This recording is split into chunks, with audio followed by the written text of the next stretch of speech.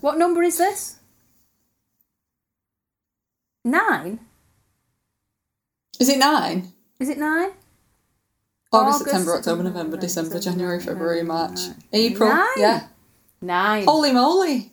We're nearly in double figures. Almost, yeah. We are. So this is episode 9 of the She Watchables podcast. No one's more surprised than me. Maybe me. Possibly. This month, it's April. It is April. Where's this year going? I know, I'm confused. It's like when you take a day off during the week and then you can't keep up with what day it is anymore. I feel like this year is all like that, but in months. Exactly. You take a day off and you can't remember what month it is, yeah. So it's April. Yeah. So what we thought we would do, we did our Easter episode, didn't we, last month? And we thought that this month, it's April, we would do something a bit April Fooly, a little bit twisty-turny, a bit tricksy. Yeah. And then we struggled for ages to come up with one. And then we wondered why on earth we were pursuing this theme nonsense from month to month. And then we came up with one that almost works. Yeah, I reckon it works pretty well. Do you think so? We're crowbarring it in a little bit, but we'll explain why we believe that this belongs on the She Watchables podcast, which is a podcast for rewatchable British and non-Hollywood films. Yeah. And that is why... It fits. It does fit. Well, let's explain why. Let's explain what we've chosen and why it fits. When it, at first glance it might not appear to. But this month we're talking about Christopher Nolan's 2006 film, The Prestige. Ooh. Spooky, twisty-turny, abracadabra. It seems, it's set in Victorian England, but it might appear to be a bit Hollywood, bit glossy. I think it had a good budget. It did have a decent budget, which automatically would appear at first glance to mark it out as not being a British film. But it's a US-UK co-production. Between, I think it's Newmarket Films, which is a US company, and is it Syncope? Yeah. Yeah. It's Christopher Nolan's company, isn't it? Yeah, which is definitely a UK company. It is set in almost entirely in Victorian England, apart from that one little section in Colorado Springs, although it is entirely, I think, filmed in the US. It is, yeah. They flitted between LA and Denver. Denver, that's where the mountains are then, presumably. That's doubling for... I was going to say it's doubling for Colorado Springs. I don't even know where Colorado Springs is. Is Colorado in Denver? It probably is, yeah. Once again, showing my geographical ignorance. Footnote. Colorado Springs is the second largest city in the state of Colorado and is situated around 70 miles south of Denver. Tesla's laboratory scenes were shot in Telluride, Colorado. Other films shot in this popular location include The Hateful Eight, The Ballad of Buster Scruggs, Butch Cassidy and the Sundance Kid, and the 2019 mushroom documentary Fantastic Fungi. So yeah, it's shot in the US but set in England. It has a overwhelmingly British, well actually not British cast, but an overwhelmingly non-American cast. Yeah, it's an international cast, I guess, isn't it? That's a very good way of putting it. We've got a British director, British director and writer, and the chap who wrote the book was also British. So I did not know that it was based on a novel. And based on a novel by a British author until I started doing a bit of research for our I didn't know it was a British author. I did know it was based on a book, but I haven't read it. I kind of like to, but I found out some stuff about the differences between the film and the book, which has made me maybe less interested in reading the book. Right, okay. But we should say up front that this is likely to be a spoilerific podcast. Oh yeah, if you've not watched the film and you want to, even though it has been out for 15 years. Yes. You better go and watch it now and then come back. Definitely. Unless you want the entire film ruining. Yeah. But not just by us spoiling the twists, but by us just ranting about it. Yeah. So, unless you're one of those people that skips to the end. Yeah, one of those people who back. watches films on fast forward. If you're one of those people... Well, to be fair, if you're one of those people, I don't know why you're listening to this, really. But... no, that's true. Hey-ho. Maybe people just listen to our podcast on fast forward. So, yeah, an overwhelmingly British, international... I keep saying British, but really I mean international. Cast and crew. Which is why we think it belongs on our podcast. So it's, 2006 film. The book's by Christopher Priest. It's about obsessively competing magicians. So that's fair? Yes, I've got two stage magicians begin a deadly feud. Yes. As they try to outdo each other. Yeah, that's pretty much the synopsis. You can sum that up pretty nasty. pretty well. The whole thing was... I know... I was gonna state the obvious then and say I know literally nothing about making films. But this film seems to have been shot really, really quickly. Oh, right, okay. The whole thing was made in 2006. So the draft screenplay was finished on January the 13th. It started shooting on January the 16th, 3 days after the screenplay was finished. I mean, some films these days don't finish shooting until after the screenplay's finished. Mm-hmm. So, it's quite impressive. So the shooting was from the 16th of January to the 9th of April. Then the editing, scoring and mixing was completed by September the 22nd. And the premiere was on October the 17th the same year. Wowie. Now, I know nothing about films, but that sounds really, really quick. Yeah, that's a fast turnaround. Yeah. For a film that's so complex. Mm-hmm. With such big stars. I don't know, I just thought that was really interesting and quite impressive. Footnote. According to a recent study, pre-production normally takes an average of 146 days, with the shoot and post-production taking 106 and 301 days respectively. The Prestige took 249 days from the start of shooting to the end of editing, which is really quite impressive. Started pre-production before they had the script finalised and stuff, because you look at the sets that they built and they can't have just whipped them out of nowhere. Oh no, I mean pre-production within the space started, of a few months. Last century, but it's still the moment that they also released the book. More than likely, yeah. And the editing process must have taken so long. By all accounts, some poor soul has worked out that there are 146 jump cuts to different time periods in this film. Wow. Which works out around about 1 a minute.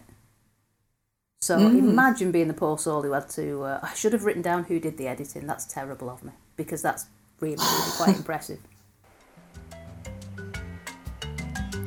Footnote. Lee Smith was the Australian editor of Whom We Are Not Worthy. He also edited the 3 Nolan Batman films and Interstellar, and deservedly won an Oscar for his work on Dunkirk. It's got an IMDb score of 8.5, which I am happy with that. Yeah, it's highly respectable. That said, until Interstellar came out, it was the lowest ranked Nolan film on Rotten Tomatoes. Discuss. Really? Yeah. When did Insomnia come out? Because that, for me, is my lowest rated. I don't actually know. I've never seen Insomnia. You're not really missing anything. Good. Because it pains me to say so, because I do love Al Pacino, but it's a remake and by all accounts not a very good one. Probably should go back and see the original. But I'm not a huge fan of Interstellar. See, I absolutely loved Interstellar. The first time I watched it, I loved it. So for me, the fact that sits at the bottom now, it always upsets me. And, on the film groups on social media, there's always somebody debating the merits and non-merits of Interstellar. I think I've only seen it once. Maybe I need a revisit.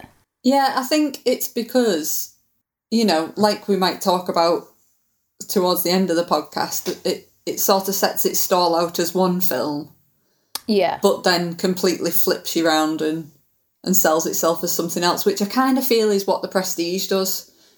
It's 2/3 one film and then just, you know, sleight of hands you into a different genre, really. I disagree with you. There, but we'll come back to that in, is it far-fetched, I suppose. Yeah. But yeah. I don't feel that this should be so low down the list at all. But, you know, I am controversial. I'm not a big fan of the Batman trilogy. I love Batman Begins. I can kind of leave the other two. Not overly fussed, but I know that they obviously mean a lot to a lot of people.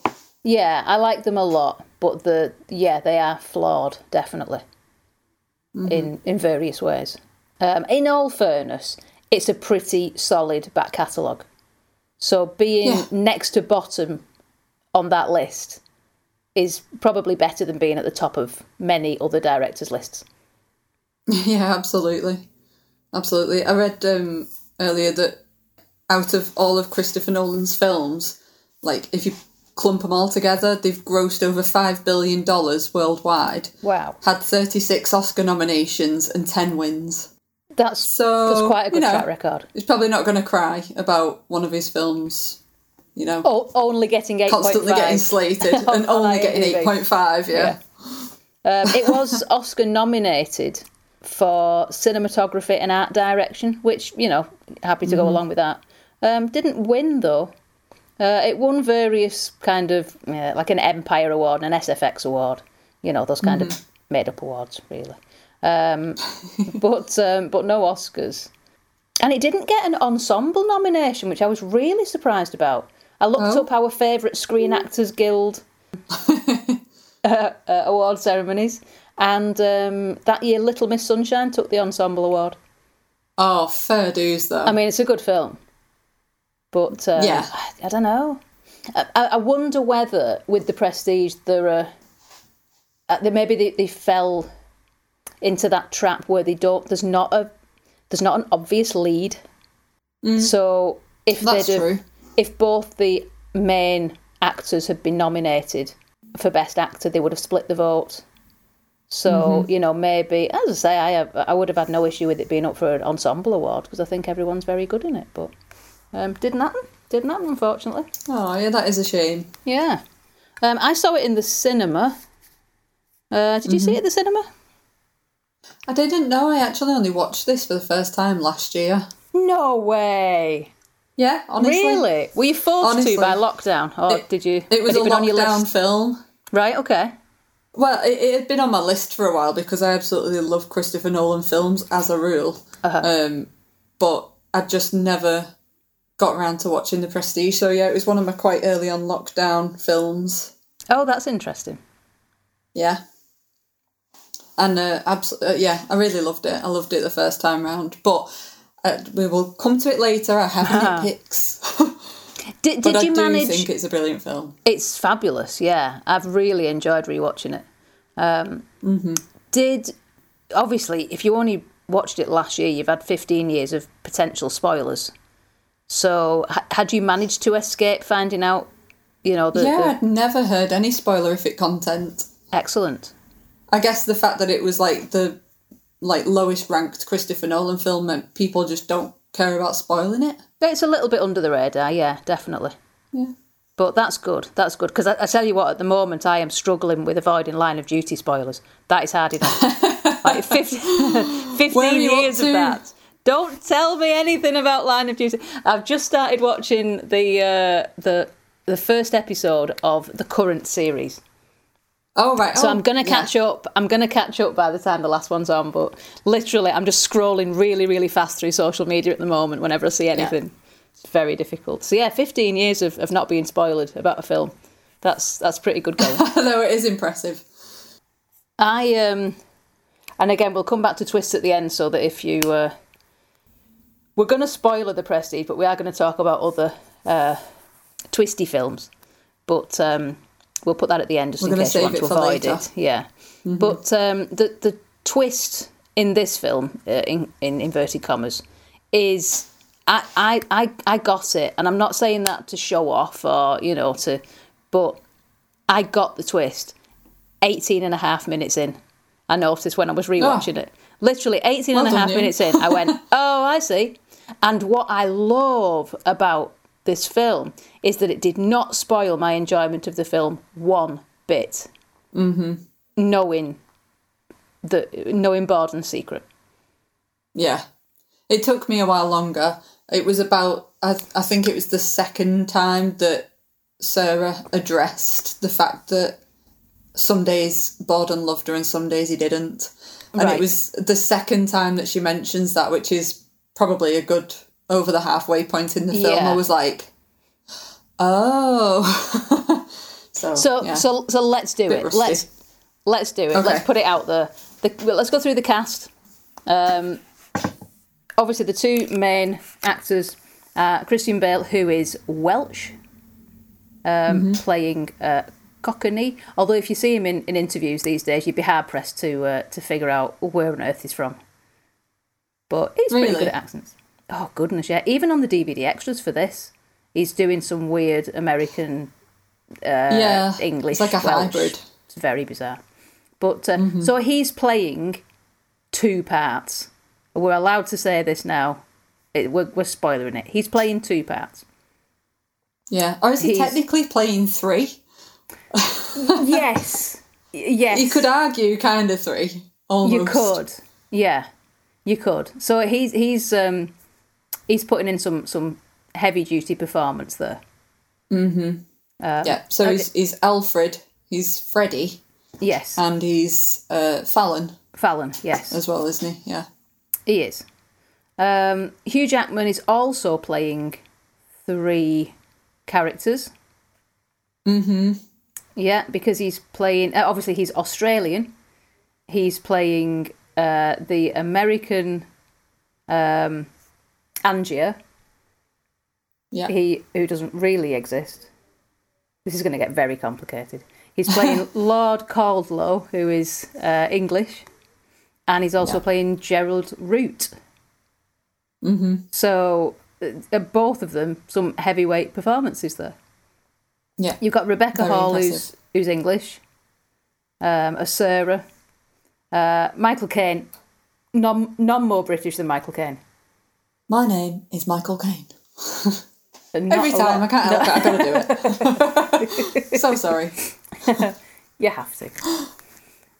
But yeah, none more British than Michael Caine. David Bowie, again, quintessential Englishman. Mm-hmm. And Andy Serkis. So that's a pretty heavyweight British / I forgot Andy Serkis was in this. Yeah. He even though I only watched it like a year ago. Yeah. I was like, oh yeah, I forgot Andy Serkis is in this. Brilliant. But he does. He pops up everywhere. So he does. And rightly so. Solid cast. Mm-hmm. ScarJo as well. Of course, yeah, the Scarlett Johansson and Piper Perabo. Yeah, Coyote Ugly fame, Piper Perabo. Yeah. I was trying to figure out if she'd been in anything else. Is that the thing? Is that the thing that she's known for? Yeah, that was the thing. There you go. So there's only really them in the cast who are from the US, and I think Scarlett Johansson puts in a decent accent. Other opinions are available, but I have no issue I think with it's in one of my nitpicks, or is it really something? Oh, or it might be in fast forwards. I can't remember, but yeah, I definitely it's in there somewhere. An exception. I was like, oh no. Who is your MVP? I decided that, like, character-wise, Cutter is MVP because he's basically Piggy in the middle between he is the two magicians. Yeah, he's the glue that kind of holds them together. He is, and he keeps trying to warn them about, taking things too far. And he's obviously a nice person because, he cares about, like, their other halves as well. And Borden's like little girl and stuff like that. So I love Cutter, and I think he does play. I mean, you know, he sets all the tricks up for him. He teaches Angier like how to sort of make his show something huge, and then by the end of it, obviously realizes where things have gone wrong and helps Borden sort of get one life back. Spoiler alert. And I think he puts in a real good acting performance as well, because sometimes Michael Caine can just be playing Michael Caine. You know, a little bit going through the motions. But I really think he's a very believable character in this. Even though he is essentially playing Michael Caine. He's playing Alfred, isn't he, from The Dark Knight. But I think he does put in a real good performance. I think David Bowie puts in a fabulous performance. As Tesla. He had to be persuaded to take the role on, by all accounts. Oh, really? Didn't want to do it. Christopher Nolan approached him and said, there is literally nobody else. I want to do this part. Aww. And kind of brought him on board. You know, yeah, he's so mysterious, and he's got like the right amount of like sort of almost creepiness. Yes, but he was already quite otherworldly, David Bowie. So to be playing someone like Tesla, it really is perfect casting, isn't it? He had a dialogue coach. David Bowie and Hugh Jackman are credited as having their own dialogue coaches, which is interesting. I guess everyone else just had to muddle along with just the regular dialogue coach who's doing everyone, I guess. But yeah, they had their own. So Scarlett Johansson did not have her own dialogue coach, so you know you have to let her off. Bless her. You have to cut. It's a good effort. It's a good effort.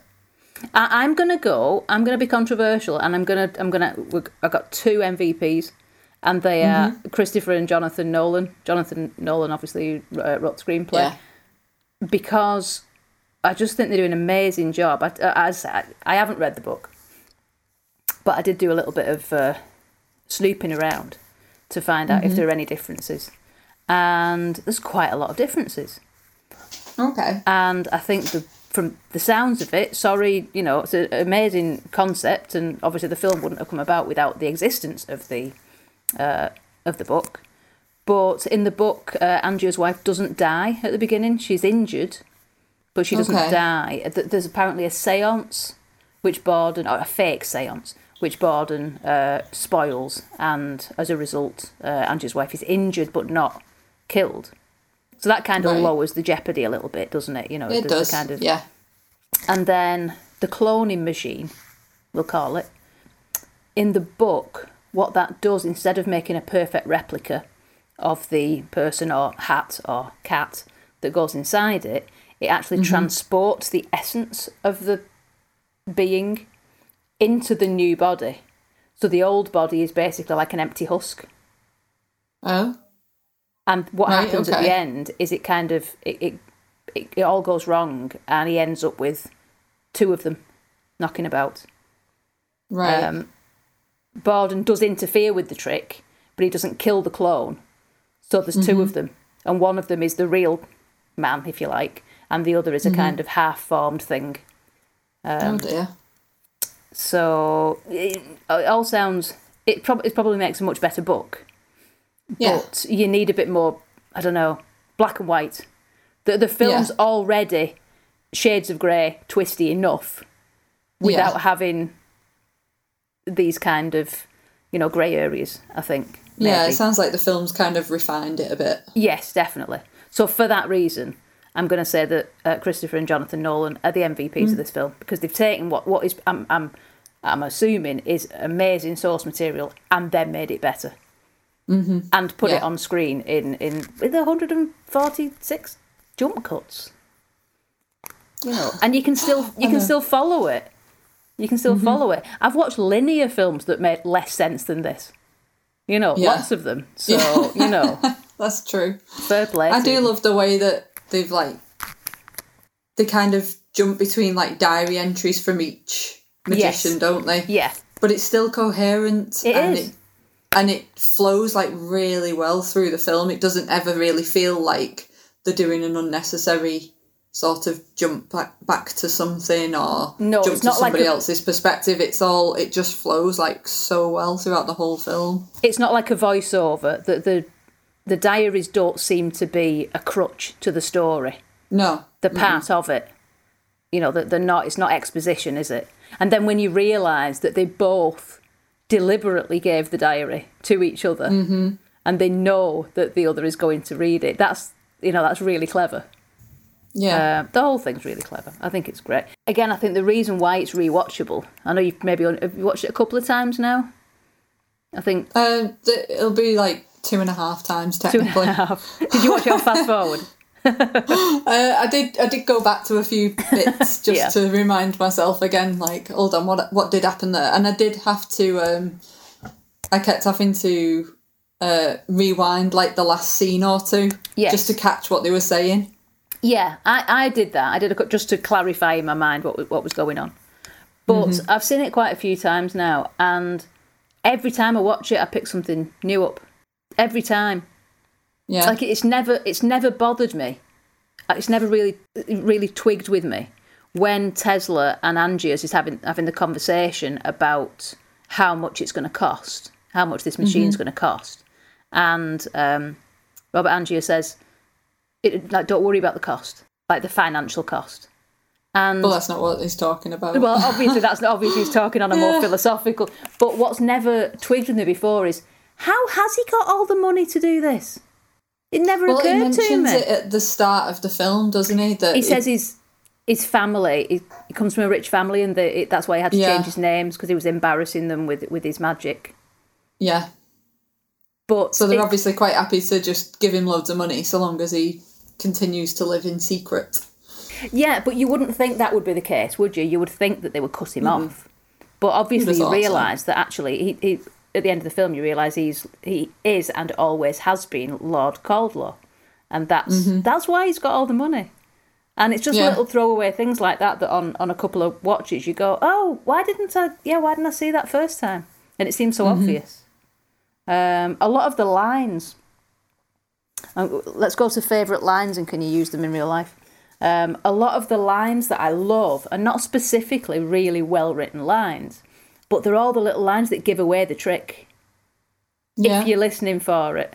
Okay. You know, because at the beginning, I think Cutter says, you're not really looking. You don't want to know. And I think if you're just watching the film quite superficially and you don't want to know, you don't pick these things up. But when you're rewatching it or when you're looking for clues, you pick up things like when he's talking about the house, when Borden buys the house. Yeah. And Sarah said, but we weren't gonna buy this. Oh no, you caught me in the wrong mood. Yeah. And like you said, all the times when Sarah says, you don't love me today, that's not true today. Sacrifice, that's the price of a good trick. Total devotion, self-sacrifice, the only way to escape. He lives his act all the time. Living your whole life pretending to be someone else. But when the finger incident. We'll come back to that and can you watch it with your mum? It's as bad as the day it happened. Yeah. And again, when you rewatch it, of course it's as bad as the day it happened, because it's not his hand. And what about his brother with the bird at the beginning? Which was the point at which I realised that there's two brothers. Yeah. When the little boy, when he Cutter brings the bird back. Yeah. And the little boy says, but what about his brother? Because he realises that he's obviously killed the first bird, and this is a different bird that looks exactly the same. And I don't know whether I was just tuned in and looking for a twist, but as soon as he said that, but what about his brother? I went, that's it. Yep, that's it. And I love all those little lines. Because they're just little breadcrumbs. It does not bashing you over the head with it, but they're just little breadcrumbs for you to follow if you want to. You've just got me thinking about that scene where Borden meets Sarah, and sort of not too long after that, he walks her back to her apartment. Yeah. And she leaves him at the door. Yes. And then she, locks her apartment door from the inside, turns around and he's in the apartment. And I was thinking, hold on, but they have literally just met. surely not both of them were following her. Like, one was walking home, the other one was following her home and stuff. And why would they do that? Because obviously it's Alfred who's interested in Sarah. Yes. And not Freddie. True. Yeah. So that maybe I should have saved that for a nitpick bit, but it just popped back into my brain. I guess that is a nitpick. That little bit doesn't make sense to me. It doesn't now you're saying it. I'd kind of have to go back and watch it again and try and get my head around it. But no, you're right. If that is the first time that they've met, yeah, that doesn't quite make sense. I think that's the impression it gives you, is that it does, basically she's dropped her nephew back off at home and he's walked her home. Yeah. But maybe I got the wrong end of the stick. No, but yeah, no, you're right, because he thinks that it's her son. That's right. So it's kind of it's clear that they've not met before. But we'll also come back to that in, do we need a prequel or a sequel? Okay. We've got a lot. Let's do 146 jump cuts between our questions. We'll draw a big wibbly wobbly timey wimey diagram to show where we're going with this. Why not? Our editor Dickie can sort it out. I'm sure he'll fix it. We'll fix it in post. Another line that I like, don't like, but I think it's delivered perfectly. When Angier says, "I don't care about my wife. I care about his secret." That cuts, doesn't it? That is nasty. And just the way that it's delivered, it's like he almost clips the end of the sentence, like he's realised what he's just said and wants to take it back and can't. Yeah. I just think that's... And it's no wonder Olivia brilliant. Just thinks, do you know what? I'm done with you. Yeah, yeah. Like, you can talk about your poor dead wife like that. Yeah. You don't care about anybody. Yeah. It's a story about obsession, isn't it? Mm-hmm. Yeah. Any favourite lines? Are you watching closely? Yeah. I do like that. It's simple. I like it. I also... The thing... on another rewatch this time, I don't know, is it lockdown? Does everything make you more emotional than normal? I don't know. Just this whole last year has been a bit traumatic for everybody. When Fallon says goodbye at the prison, I think, yeah, and they say they make a big point all the way through of like he doesn't speak, he barely speaks at all, and really that's about the only thing that we hear him say in the film, and that's that's really sad. Again, it's not exactly it's not exactly a favourite line. It's not really a line. It's just a word, but it's just really well done. I like that. And of course, abracadabra. Abracadabra. That's the bit I had to keep rewinding because I was like, what's he saying? What did he say? Yeah. And it took me about 4 goes and turning the volume up to like 30 to go, oh, abracadabra. Right. But he's a showman to the end. Mm-hmm. You know. Yeah. Well, I do like it how he taunts the prison guard on his way to the noose really by saying, are you watching closely? Yeah, exactly. He's even thinking about his performance, even on his way to the gallows. You know, as Scarlett Johansson's character, Olivia says, you two deserve each other. Mm-hmm. Because they really do. The peas out of the same pod, aren't they? Definitely. Mm-hmm. That was... best lines. I don't have any worst lines because that was a category that we just set up for 4 weddings and a funeral. Yeah, I don't think there's any particularly offensive or terrible lines in this. But while we're it's not exactly clunky written. It is, no, it really isn't. While we're on 4 weddings and a funeral, though, did you get any degrees of Richard Curtis? Oh, I did. I got a couple. Oh, very good. It took me a while, this, and then I just got a really easy one. So you may have the same one as me. I'll let you go first. Okay, well, I thought I would do one for Hugh Jackman to Richard Curtis and then one for Christian Bale to Richard Curtis. Excellent. You know. So, I've got Hugh Jackman was in Les Mis, which starred Helena Bonham Carter, and she played the King's wife in The King's Speech with Colin Firth as said King, who was in Love Actually, written by That's a good one. That is a good one. So yeah, that was relatively... I just took like a couple of Googles to figure that little one out. This one took a little bit more, but not too bad. And there's actually a couple of different ways I could have done this. But hey, so Christian Bale Why have I written that? Oh, Batman Begins. Sorry, trying to make sense of my own handwriting. Your own handwriting. Christian Bale was in Batman Begins with Katie Holmes. So I chose Katie Holmes because, nobody mentions her anymore. I don't know what she's doing. But I felt like, she's Katie Holmes. I feel a footnote coming on. I need to mention her on the podcast. We need to find out what's Katie Holmes doing. Footnote. Katie Holmes has been working under the radar of late.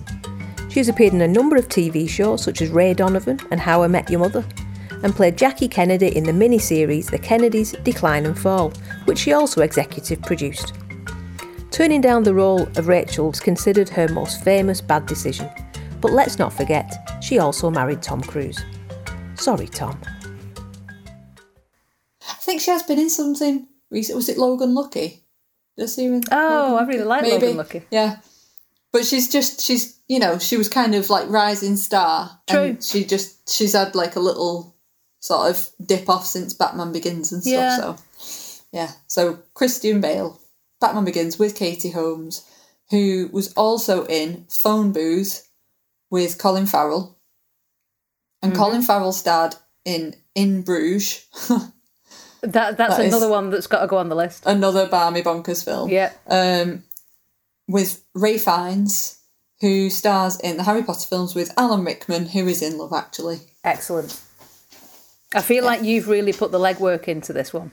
It makes a change, eh? I spent a long time chasing just dead ends and red herrings until I came up with Christopher Nolan directed Kenneth Branagh in both Dunkirk and Tenet. Mm-hmm. And Sir Kenneth Branagh played Sir Alistair Dormandy in The Boat That Rocked. Oh. Which was written and directed, I think, by Richard Curtis. Yeah. That's straightforward, I like it. Isn't it? I know. Yeah. I spent ages trying to come up with that, and then it just... there it is. Nice. Well done. It's actually, I found this one quite difficult because Christopher Nolan seems to have his people and Richard Curtis seems to have his people, and they're quite separate. Yeah, never the twain shall meet. Exactly, but we have proved that indeed they do. You just have to be a little bit creative. What are your favourite scenes? Do you have favourite scenes? I don't actually have a favourite one. Yeah. Because there's so many... Well, I was going to say there's so many good scenes, which there is, but something bad happens pretty much in every scene to make me not want to watch it again. Yes. So, I actually couldn't pick a favourite one. I think everything with Gerald Root, I think, is brilliant. And I've got to say, the first time I saw it, I wasn't sure if it was actually Hugh Jackman. I know that sounds really dense. Yeah. But he looks so different. It shows you how he's a great actor. Yeah. And also props to, I wrote the name down, Leo Corey Castellano, who was the prosthetics guy on this film. Props to that guy. Because I think all he's done to make Gerald Root is put some teeth in. He seems to have different teeth, doesn't he?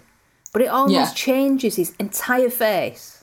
It does. And then he's acting. He looks like a different person. And I did have scenes where I was going, yeah, it's definitely Hugh Jackman. And then no, they've just really found someone that looks really like him. I genuinely did think they'd just found someone that looked so much like him. It's really, really impressive that they've managed to do both. Find someone who looks really, really like him, or because it is the same guy. But they've both made him look like him and not look like him. If that makes any sense at all. You know, he looks enough is different about him that you would realise, well, he's not his twin, he's not his brother, but he's similar enough that you would believe the act. But there's a bit in the film, isn't there, where somebody says that about his transported man? Yeah. Like when he's using the Tesla machine, the guy that comes to review it to decide whether they're going to run it, he says like you need to give them enough to doubt it, that it's not real magic, but he's going, that is real magic, like you're freaking me out, but you need to make it not as scary for other people. Exactly. So it is. It's a similar kind of sleight of hand, isn't it? And I think Borden's appearance in Angier's trick, that's one of my favourite bits. But again, as you quite I know what you're thinking about. It doesn't end well. Yeah, exactly. Because I love it, but it's the bit where he falls and breaks his leg because obviously he's moved the exactly. He's moved the crash mat, hasn't he? And he just falls onto the floor. And, that bit's horrible.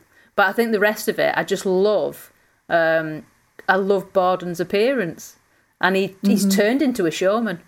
He starts the film, he's a good magician, an excellent magician, but he's turned into a showman at that point. I think that's really...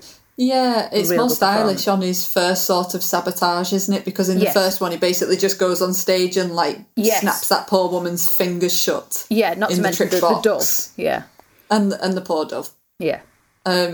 So, yeah, he's elevated his sort of style, hasn't he? Definitely. And I don't know if you feel the same way, but I still prefer Borden as a character, and I don't know why, because the scales really are quite unbalanced, as they say. You know, Angier's lost his wife, Borden loses a few fingers. We should be rooting for Robert Angier, really, shouldn't we? Yeah. He's the one who's lost more, and yet I still am rooting for Borden, and I'm not sure why. He just seems a more likeable character. I think it's where they end up, for me. Yeah. That makes me prefer Borden over Angier's, because at the start, Borden's really like loud and shouty and kind of crass and just offensive. Whereas Angier's is a bit more refined and sort of gentlemanly-like, and, you know, he's like fair play, isn't he? He's the fair play guy. Yeah. Or at least you think so. And throughout the film, they kind of switch. Yes, yeah. A little, you know.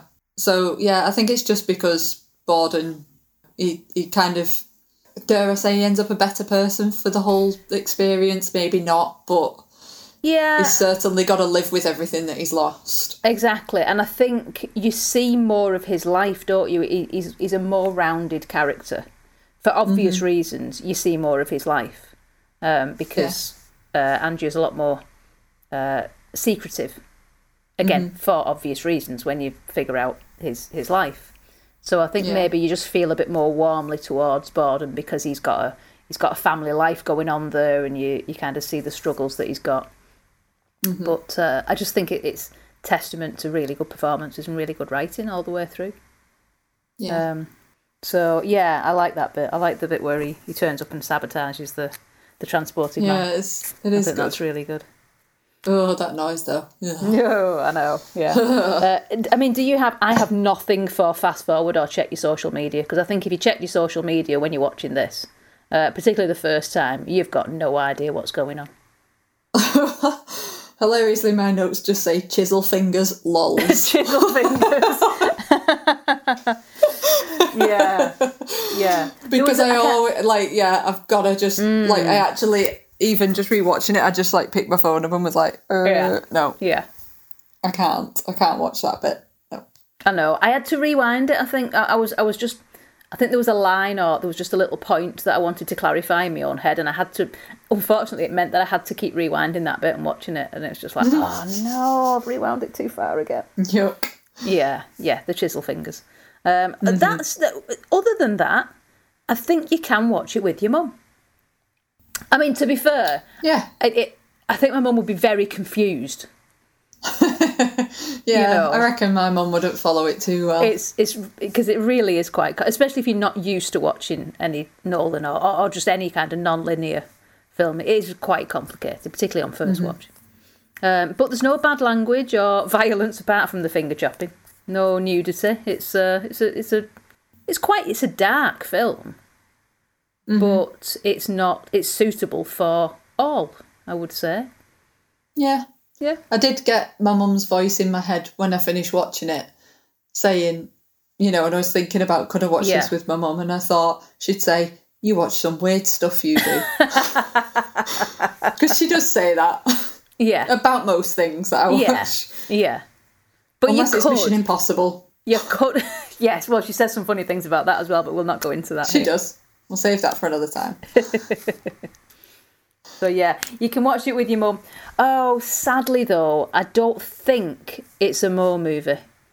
Unless It's really not. It's really not. It's a typical Christopher Nolan, wives dying left, right and centre. Yes. Women hard done by.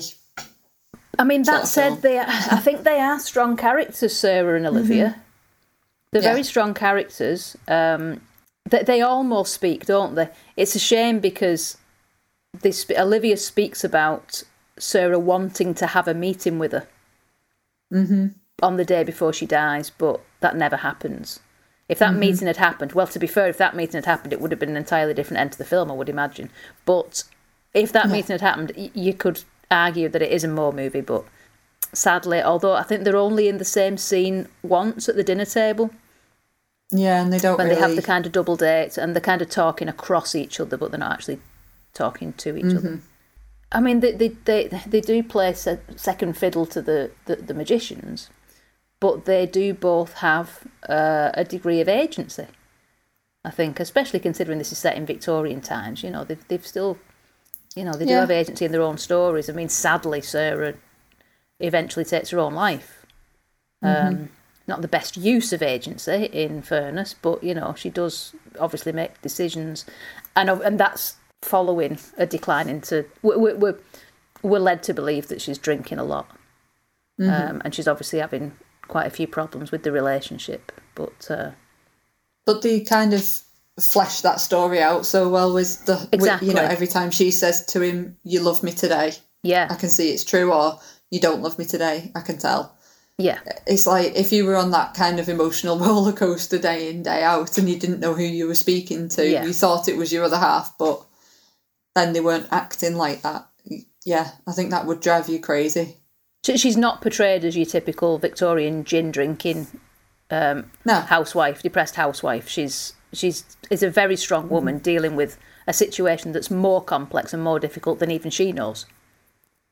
So she's a good character. And Olivia, she does have agency because she switches allegiance left, right and centre, doesn't she? You're never really quite certain, even as the viewer, where her loyalties lie. Yeah. But it's a shame. It's not... It does go to show that you can have some good writing for female characters in a film, and it's still... the Bechdel test is not the be-all and end-all, is it? At the end of the day, this film is about the two obsessed, warring magicians. Yeah. So the story's necessarily going to focus on them. Yeah. Even Julia at the start of the film, she's only in it for all of 5 minutes, but she makes an impact. She does. I mean, you can see that her character is very strong-minded and very... decisive about what she wants and what she's capable of doing. Yeah. I mean, okay, she gets it wrong, but... She does, but she says she can slip the knot. Yeah. It's kind of on her as much as it is on Borden. It is. And obviously the reason why you can't remember what knot he tied is because they're talking to the other twin at the time. Because there have been people making comments about the film saying, that's ridiculous that he can't remember, but, well, are you watching closely? It's a different person. They're asking the wrong person. That's why he doesn't remember. But the bits at the end were shown, the introduction to Angier's big show. He actually says that it was Julia. He alludes to the fact that it was Julia who taught him the trick.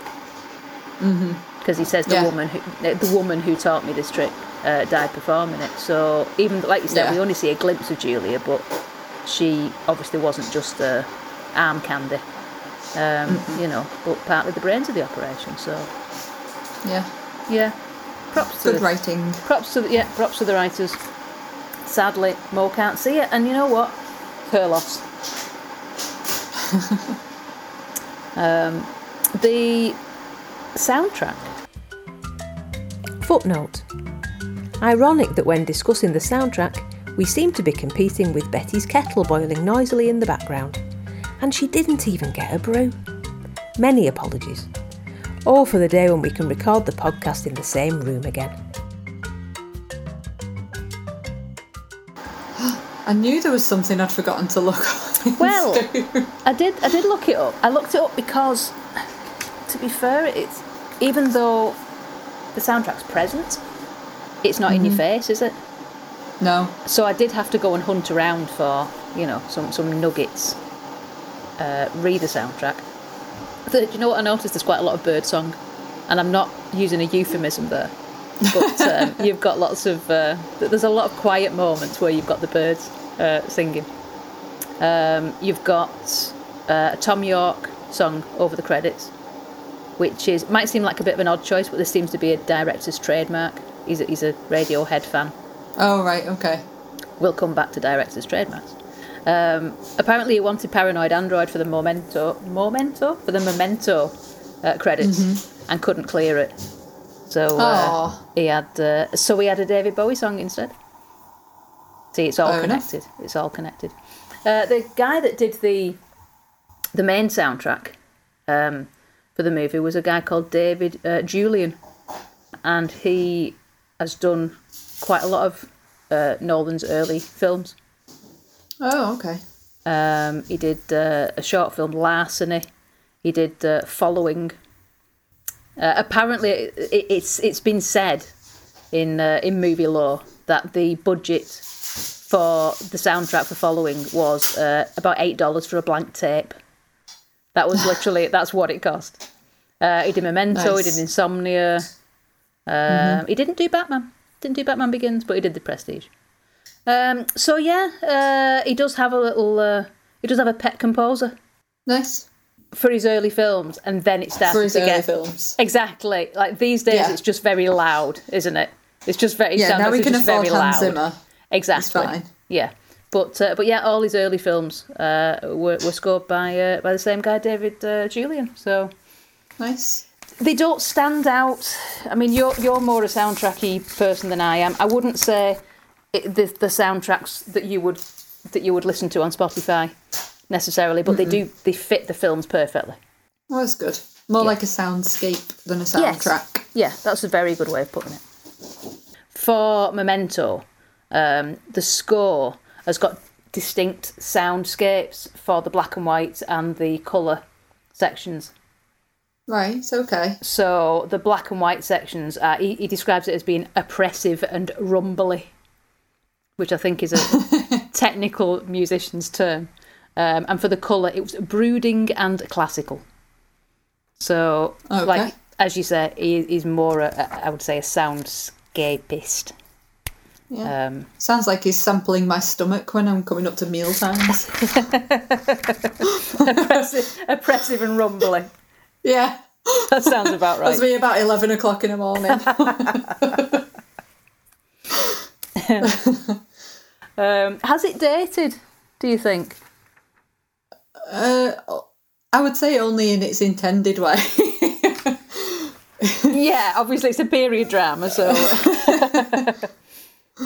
Yeah, I don't think you could say that it's dated, really. There's no special effects that look out of place in sort of, 15 years later. And no.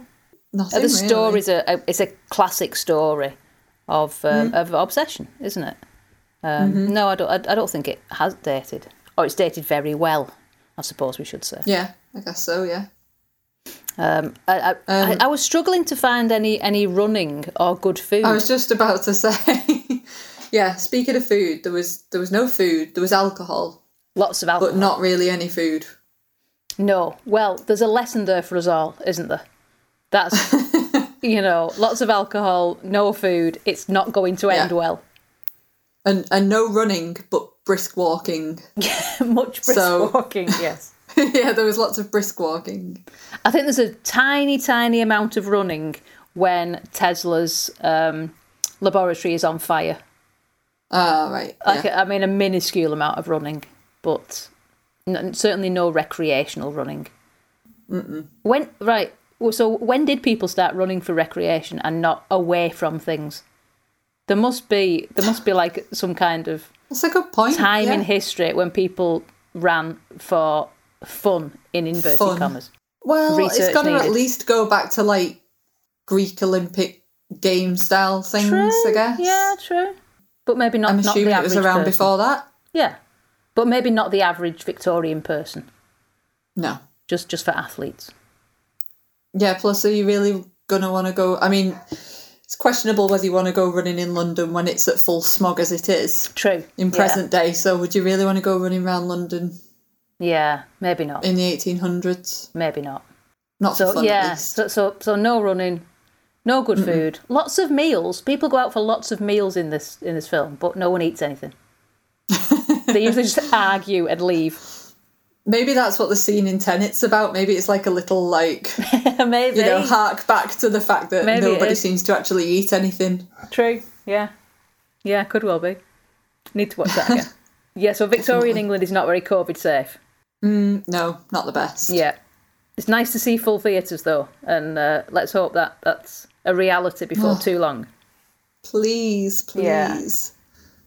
I believe a giant cinema chain in America, and terribly, I can't remember the name of it now, but they're basically shutting up shop and not opening again. Oh dear me. Wow. I know. That's not good news. Not really. So, yeah, come on, when you're allowed and when you feel safe to do so, get yourself back to the cinema, back to the theatres, I can't wait. and I can get you can out keep, there and enjoy it. in fairness, you can keep your pubs in your Primark for me. But 17th of May, know. I am wanting to get to the cinema. Yeah, I can't wait. Yeah. Genuinely cannot wait. Definitely. Yeah. I'm hoping for some good reruns of things. Some good rewatches. Yeah. Some good rewatches. I am looking forward to Sound of Metal, actually. That's going to be... Oh, is gonna that have due out in time for the cinemas reopening? Because I want to watch that. well, it's out already on Amazon Prime, I believe. But I don't like giving money to those people. So, No. But it is going to get a theatrical release as well. So Brilliant. That's on my hit Well, list. thanks for the heads up. Yeah, definitely. Is it far-fetched? Yes. Can we mesh this in with nitpicks? I would like to argue that it isn't, but continue. Okay, right, let me limber up. So, yeah, it is far-fetched, come on. So, what we were saying before about it sets its stall out as one particular type of film and then completely sideswipes you into another genre. It's a straight-up, like, thriller. And then it goes, like, sci-fi crazy, which I don't have a problem with sci-fi, and I love sci-fi. As you know, I embrace it. It is possibly my favourite genre of films, books, whatever. But I just feel like it was a lot of a cop-out to basically go, oh yeah, so Tesla, who was like an actual real character in history, yeah, he made this machine that can clone people and gave it to this magician. It's like, what? No, That's madness. I get what you're saying. I do. I understand where you're coming from. However, I respectfully disagree. I respect, indeed, yes, indeed.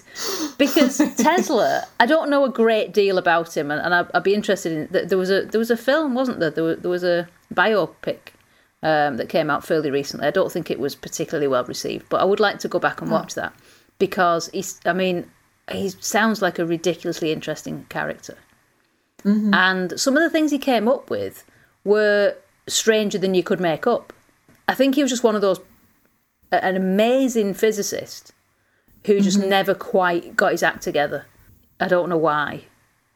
Because some of the things he came up with, and he's obviously his legacy goes on. He, when was it? 1896, he bubbled ozone through oil to make a hand sanitizer for hospitals. That's cool. That was 1896. He was making hand sanitizer. I've got to read you this because this is brilliant. He theorised that the application of electricity to the brain enhanced intelligence. So in 1912, he crafted a plan to make dull students bright by saturating them unconsciously with electricity by wiring the walls of a schoolroom and saturating it with infinitesimal electrical waves vibrating at high frequency. He tried to make people intelligent through electricity, through firing electricity at them. And then he claimed that he had designed a super weapon, which he called a teleforce, but people normally refer to it as a death ray. Tesla's death ray. I mean, this guy was kind of crazy. Sounds pleasant. Also, I don't think he was a particularly nice guy. Had some, not particularly nice opinions about people and peoples. But it was incredibly inventive. Mm-hmm. He was looking at wireless electricity.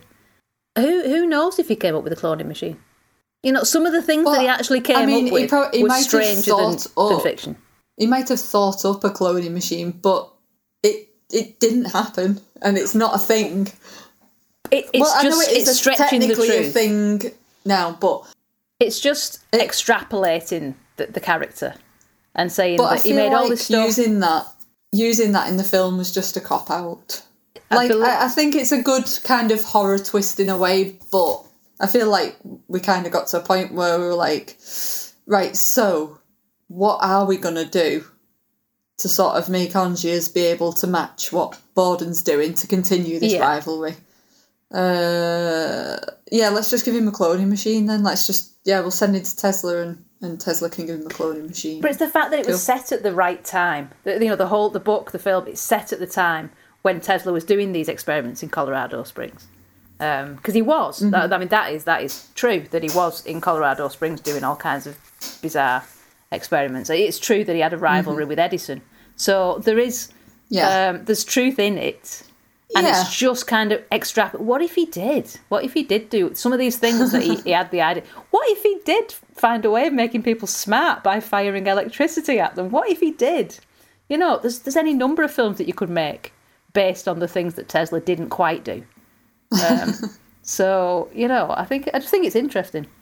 I'll tell you mine. It is interesting. I think it is interesting, but I just don't like it as a plot device for this film. It's not what it isn't though. Is it's not magic.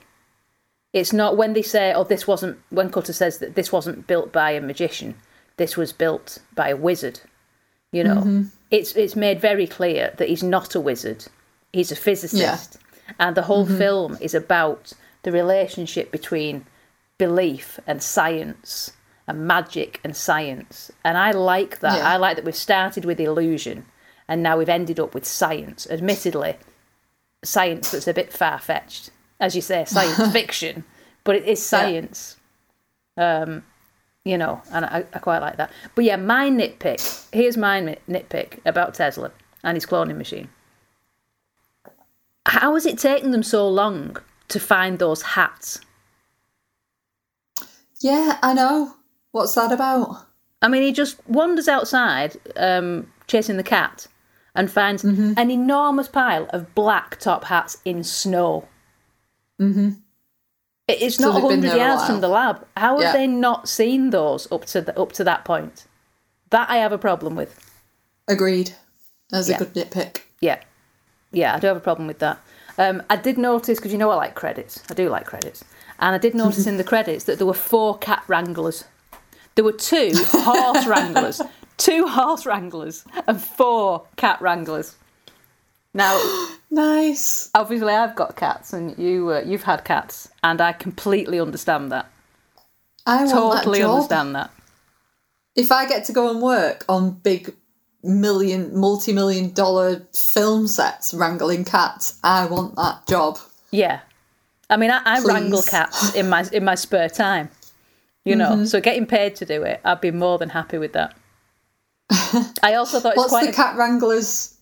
I was just going to say, what's the cat wrangler's name on 30 Rock? Because it's just made me think of her. Oh, wow, yeah. Yeah, I forgot about that. It is a thing, though. It's clearly a thing. Yeah. And what I like about the cloned cat is that the first thing the cloned cat does is practically go off and have a fight with itself. And it's like that. That's just like a cat. Only a cat could do that. That's exactly like a cat, yeah. Mind you, I suppose it's it's like a wild animal reaction to freak out, something else there unexpected. And it's actually the way that Angiers reacts when he first clones himself. He just picks his gun up and shoots himself. And it's like, oh, cold or what? Absolutely, yeah. That is cold. He is a wild animal at that point. Crosses the line. Yeah, definitely. Definitely. So I've got another nitpick as well. So I wondered why it was necessary to have Cutter identify Angier's body in the morgue. Mm-hmm. He was Cutter was there, Borden was there. Yeah. I'm assuming other emergency services came along as they were in the 1800s to sort of get him out of the tank and take him off to the morgue. Yeah. They're not really going to need to do a post-mortem. You wouldn't have thought. It's quite obvious that he died from drowning. Yes. So why did Cutter have to go to the morgue to identify his body? And Good then point. I thought it's purely because it gives us the scene that comes a few minutes later where Michael Caine, in brilliant Michael Caine delivery, gets to shout, "I saw you on a slab, for God's sake." I saw you on a slab, for God's sake. So dramatic. It's Michael Caine's heavy hit moment. Yeah. When he realises that Angiers isn't dead. Yes. You make a very good point. It is, the prestige. So, that scene is purely in there just to facilitate that line. It is, yeah. Yeah, you're quite right. Yeah, that's. And I just thought that was possibly the only clunky bit. You've just spoiled it. You've just ruined the whole film for me. Sorry, you'll never want to watch it again. I mean, something that I did think about, but I've talked myself out of it, is why doesn't he just get one clone and then he can just do the trick however many times he likes. But I explained it to myself by thinking there's this whole thing with Root, isn't there, where Root realises that they need him more than he needs them, and he starts to become a problem. And Cutter says, we don't do any tricks we can't control. Yeah.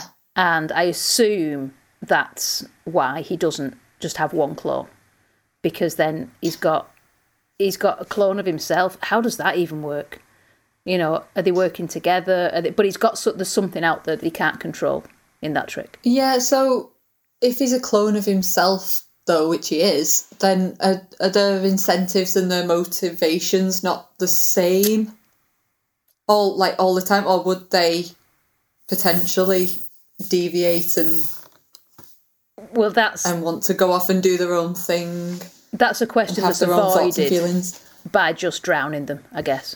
Is he drowning the clone every night, or is he?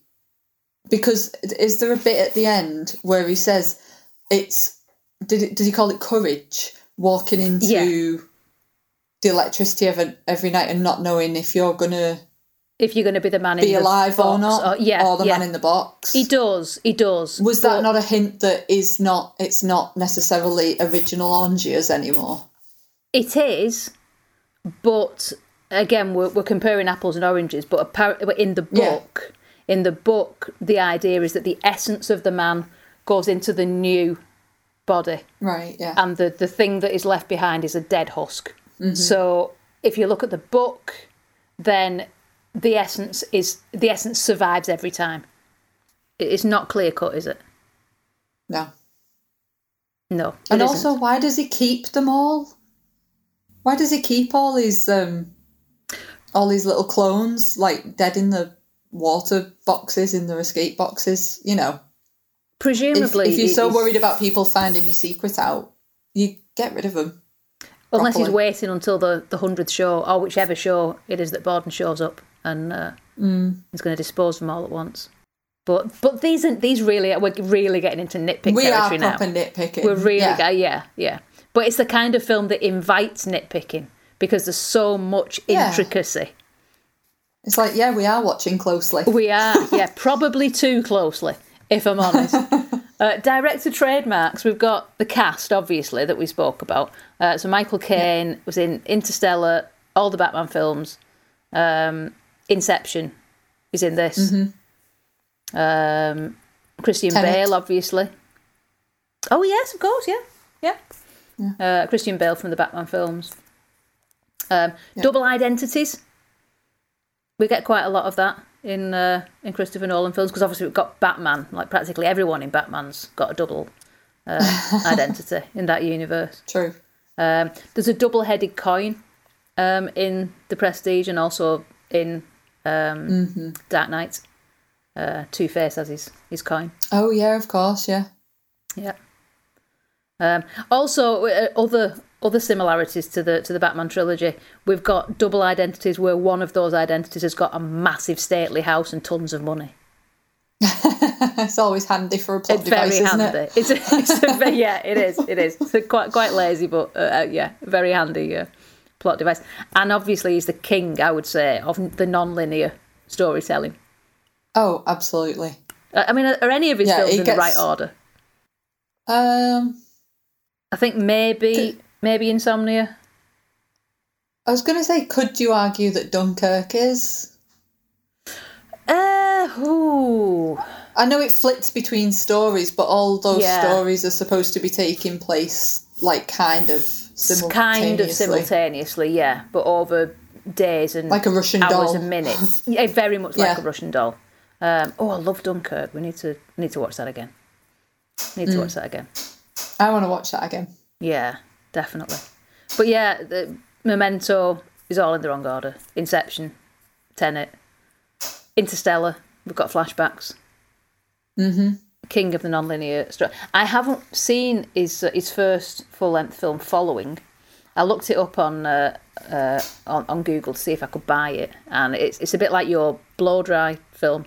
It's hard to come by, and I think there was one review, and presumably that's from the guy who was selling it on eBay, who said that it's good, but it's more like the kind of film that's made for producers and directors as like a showcase of what he can do. Right. And it seemed to work in this case because apparently Sam Mendes was attached to the film to start with.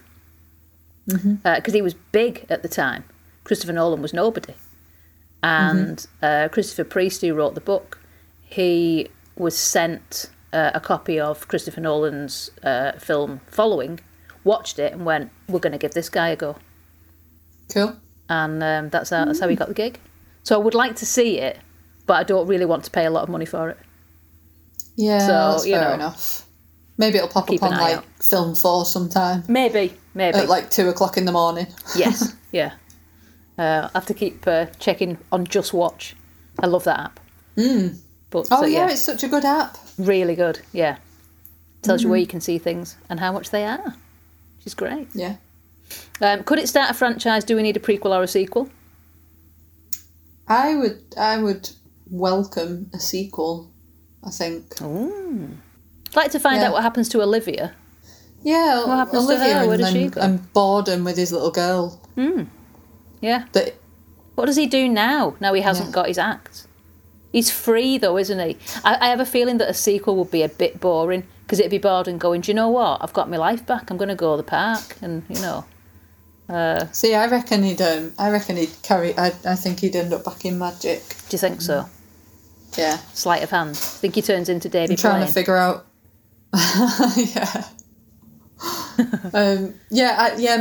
Maybe that would be like his thing now because he can't do anything flashy that involves a double.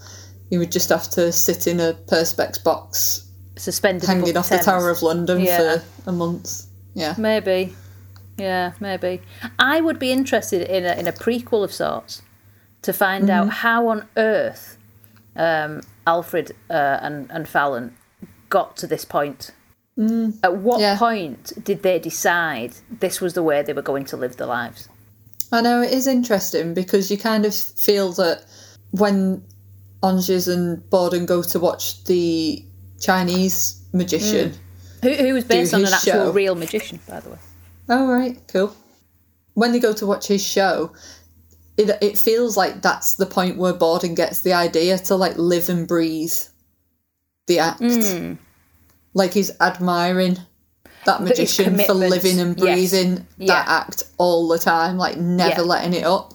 But obviously he must have been doing it from before that time. Yeah, I would assume, or maybe he's not. Maybe he just wrote to his brother and went, "Hey, bro, I've got an idea. fancy like doubling up with me and we'll just pretend to be one person. Yeah, but His if that brother was the must have been in a case, pretty bad state. but surely people would know that they were twins, though. At that point, Yeah, you would think so. you'd think that people would already know that he had a twin brother, and then when he rocks up as a magician, doing the transporting man, they go, "I know him. He's got a twin brother. I've met him." Or, what, you know, in 1800s Victorian London, were you considered like a freak of nature or something to be witch. an identical twin? Maybe. See, these are And the therefore questions. had to live a life in shelter and Possibly. These are the hiding. questions we need answering. I would be interested in that. Even just like a half-hour DVD extra. I would be interested in that. Because the heartbreaking thing about it is, why don't they just tell Sarah the truth? Yeah, I don't get it. You know, you've just got that scene where you know it's not going to end well for anybody. And they're keeping secrets from her. And all they need to do is tell her. And they won't tell her because it will jeopardise their career. And I'm fairly certain that she would be happy to play along in public if she knew that she was not with Alfred but with Fallon, you know. Yeah, yes. I feel like she would just play along with it in public just, Yes, maybe. you know, Maybe. to keep him happy. Yeah. But would they lose her? Would they lose her if they told her the truth? Because, you know, that's a pretty big secret to keep, isn't it? Yeah, because there's, like, he can't trust her right from the outset that she would keep a secret like that. And then by the time you've become that involved in a relationship and stuff, you've basically then spent that whole relationship lying to your spouse, and then you're going to tell them, "Oh, I've been lying to you all this time, and it's not just been me that you've been dating." Exactly. So that's not going to go there's down all well. kinds of questions getting raised at that point, isn't there? And there's nothing stopping her from going out and entirely ruining both their lives and their careers. But you know, I just think it's an interesting thing. How did they get there? Yeah, prequel would be good. Yeah. So I think that just about wraps up the Prestige. I mean, I was texting you about this at the weekend. I think I'm going to put it out there that this is better than Inception. Yeah, if you can't tell what that noise is, I'm sucking her through my teeth. I'm just putting it out there. It's at least as good. I would argue it's better. But in terms of twisty films, I think it's one of the best twisty films out there. Yeah. The way it's set up. Yeah, it's a pretty solid twist. Because there's a few twists as well, it's not just one. Oh, goodness, it just keeps twisting and twisting like a twisty-turny thing, doesn't it? And aside from the very minor nitpicks, it solidly fits together, doesn't it? It's like a Chinese puzzle box. It fits together. And I think it's got to be a good puzzle to make you want to go back and rewatch it. Because there's very many films that, once you know the twist, there's not really any point in watching them anymore. Yeah. But this, you definitely, you want to rewatch it and pick up on more things each time and try and figure out when it's Alfred, when it's Exactly. I was writing down all the time, like that's Fallon. No, that's crossing it out, like the crazy sticky note meme guy. You want to work it out. I think Christopher Nolan is the director that M. Night Shyamalan wishes he could be. Yeah. Aside from the Unbreakable trilogy, I think most of his films just hit you over the head with the fact that there's a twist. And you just spend the whole film trying to work out what that twist is. And then once you find it, it just becomes an increasingly annoying film. Just a real frustrating experience, isn't it? Once you figured it out, and then it's not enjoyable anymore because the whole film hinges on the twist. Whereas I don't feel like that's the case with The Prestige. No, Christopher Nolan is definitely the master of rewatchable twisty films. Yeah. Because, Inception, Interstellar, even though some people don't like it, Tenet, and The Prestige, Memento, you know, there's always something to go back and watch it again for. Yeah. And even though you know that you're going in, you know, you can make a safe assumption you're going to go and watch a Christopher Nolan film now, with the exception of Dunkirk, because that's not really twisty. But no, and we kind of know how that ends. Yeah. Spoilers. You know, you know that you're going to get some sort of twisty-turny film with Christopher Nolan, and he'll give you like a little bit at the beginning, but then come the end, you still don't know which way's up and which way's down. Yeah. And the whole thing is just an enjoyable experience. I mean, I remember, I know I've said this before, I remember watching The Sixth Sense and actually guessing the twist from the trailer and then hating the entire film. I hated the entire film because from minute one, I was like, oh yeah, I was right about the twist in the trailer. I think we're allowed to say that Bruce Willis's character in The Sixth Sense, he's dead. No, I've never watched it. Oh, I should have checked that. But it's so obvious. Yeah. And the village, the twist so obvious. Although someone I know did think the twist was that, is it Bryce Dallas Howard? Someone did think the twist was that her character was blind, which that's not at all the twist. That's the entire point of the film. That's why they send her out into the modern world. I read that somewhere as well. Yeah. But yeah, those films are not even enjoyable really the first time. Certainly not enjoyable on rewatch. I tell you what I want to rewatch is perhaps too strong a phrase, but I need to rewatch Dead Man's Shoes. Have you seen it? Don't think I've watched that, no. I'm sure maybe it's you that's mentioned it to me recently. Or somebody else has, definitely. Okay, what's that one about? Well, again, I'm trying not to spoiler it, but there's a twist in it. There is a twist in it, and you probably get it. You'll probably get the twist. You'll probably get what's going on. But it doesn't spoil the film.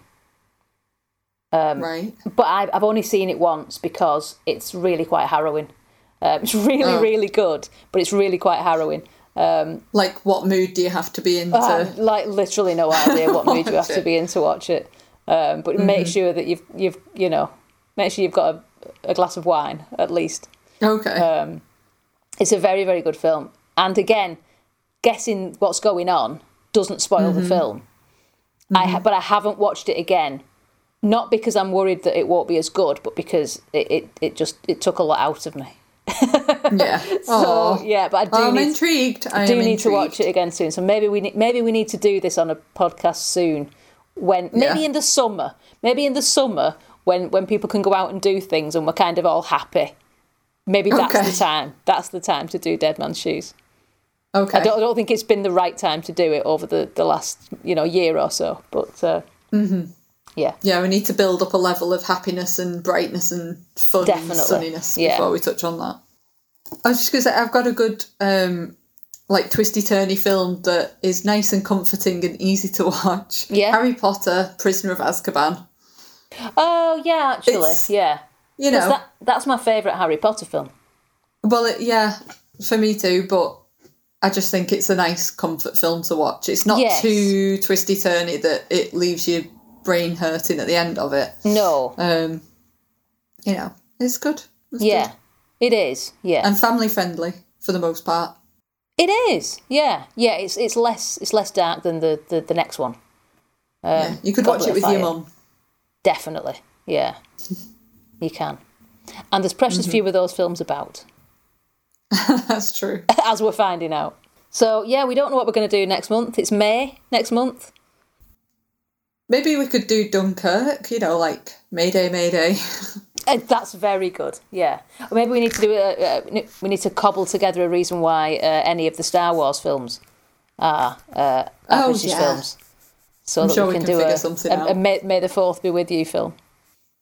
So who knows? We might do another twisty-turny film next month, or we might just give our brains a rest and watch something nice and simple.